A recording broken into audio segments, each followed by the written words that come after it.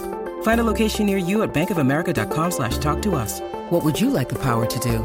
Mobile banking requires downloading the app and is only available for select devices. Message and data rates may apply. Bank of America NA, member FDIC.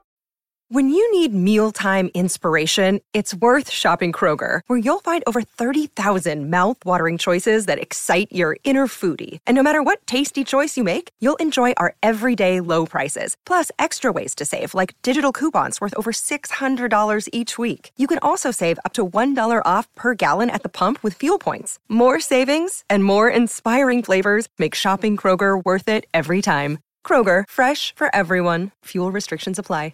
When I went to help my dad pack his things, I talked to the cashier who was filmed, and she admitted that she was shaking. My siblings and I laughed about the situation and tried to lighten the mood. In the end, she said something that was really nice. She said, "It's so nice to serve nice people after that. I was almost about to quit because I was so nervous, and I don't know how to handle this." We comforted her and then we left. Neither Karen 1 nor Karen 2 had left yet, and maybe this wasn't even the end of the story, but it was what I could see. And it was basically 2 Karens, one on each side, all in less than 10 minutes. And honestly, I really think that has to be a record. That is crazy that you would see 2 Karens at one time, both of them being incredibly snotty and snobbish in the checkout line. Like, first off, they need to chill out. Just be patient and wait your turn. Like, are you really in that big of a rush? I bet all they were gonna do when they checked out and left the store was go home and just sit on their phone. It's not like they have some important meeting to get to. Like, come on. So good for the original poster for being the nice customer that all of us want to be. Those cashiers did not deserve to get treated that way, and the fact that you were kind to them and showed some level of comfort really does make a huge difference. My wife has become very depressed after she sent $25,000 to a scammer behind my back, and now I seriously don't know what to do. My wife of 8 years fell victim to a scam. In this scam, she sent roughly $25,000 to the scammer, who promised to transfer $10 million to her, and this was also that she could help some people in Africa. So it was well intended, but she did not seek my counsel initially. After she sent $6,000, she then approached me and I pointed out the red flags in the story. She prayed about it and felt that God had told her it was the right thing to do. And this became a point of contention in our marriage for the last 3 months. She opened and maxed out 2 credit cards to keep it from me. She never lied to me when I asked her about it, but certainly avoided telling me the truth. This bled into our normal lives as well. She used to call and text me about her days, as well as about things that she has questions about. But now she's withdrawn from me, except for the day-to-day items that she needs to keep the family running. I honestly feel similar to having been cheated on, but it just feels more like a financial affair. I obviously have trust issues when it comes to money with her. I've opened separate accounts and taken her name off of my credit cards. There isn't anything left of our savings, including our emergency savings. I have cut my spending back tremendously. I used to eat out twice a week and bring food from home home the other 3 days. But now, if I'm ever gonna eat out, I only bring food from home. I haven't bought a new video game in the last 3 months. This has impacted my life and limited what I can do. I understand that she is who I married and have no interest in divorce. I accept this hardship that she brought upon us. I just want to move beyond this and grow back together. This brings me to the point that I'm writing for advice about. She told the scammer she isn't sending any more money. They are still in communication, but the scam is starting to fall apart. My wife is becoming more and more depressed as it does. She says this gave her a lot of purpose in her life. I want to comfort her and do whatever I can to bring her out of her depression. I know that time will be my best friend, but I also know that I can do things to help out. But I'm still so angry at her for spending our entire savings and racking up credit card debt. How can I comfort her without condoning her actions? What should I do? Okay, first and foremost, I have so many questions. My first one being, why is she still in contact with the scammer? I mean, she's gotta know that this is a scam by this point, right? Like, it's all falling apart. She's seeing the dots get connected, and she's recognizing that, wait a second, this really is a bad thing. And sure, she's depressed and she feels guilty and all this other stuff, but if she really wants to find any kind of reconciliation about this, she needs to cut off this scammer like right away. This person stole $25,000 from her. She depleted your savings and maxed out some credit cards. If she wants to feel good about herself and start to climb out of this depressive episode, she needs to cut off communication with this person, because this person is not trying to help them. They are preying upon her kindness and her generosity just to try and suck more money out of your pockets. And you know what? I would be upset as well. I would be furious if my partner betrayed my trust like that, because there are so many reputable ways to actually help people locally in your community where you will know exactly where your money's going and you won't have to spend tens of thousands of dollars in the process just to participate in those activities. Like, she made a life-changing financial decision behind your back. That is messed up on so many levels. So hopefully the two of you can figure this one out, because from the sounds of it, your wife messed up big time, and she needs to cut off this scammer right away if she ever wants to find help. Thanks for watching. When you subscribe, make sure to hit the bell to turn on notifications so you never miss a video. To finish listening to all the stories, use the playlist at the top of the description. And if you like Am I the Jerk, you're probably going to love Am I the Genius. Check it out in the description below and subscribe.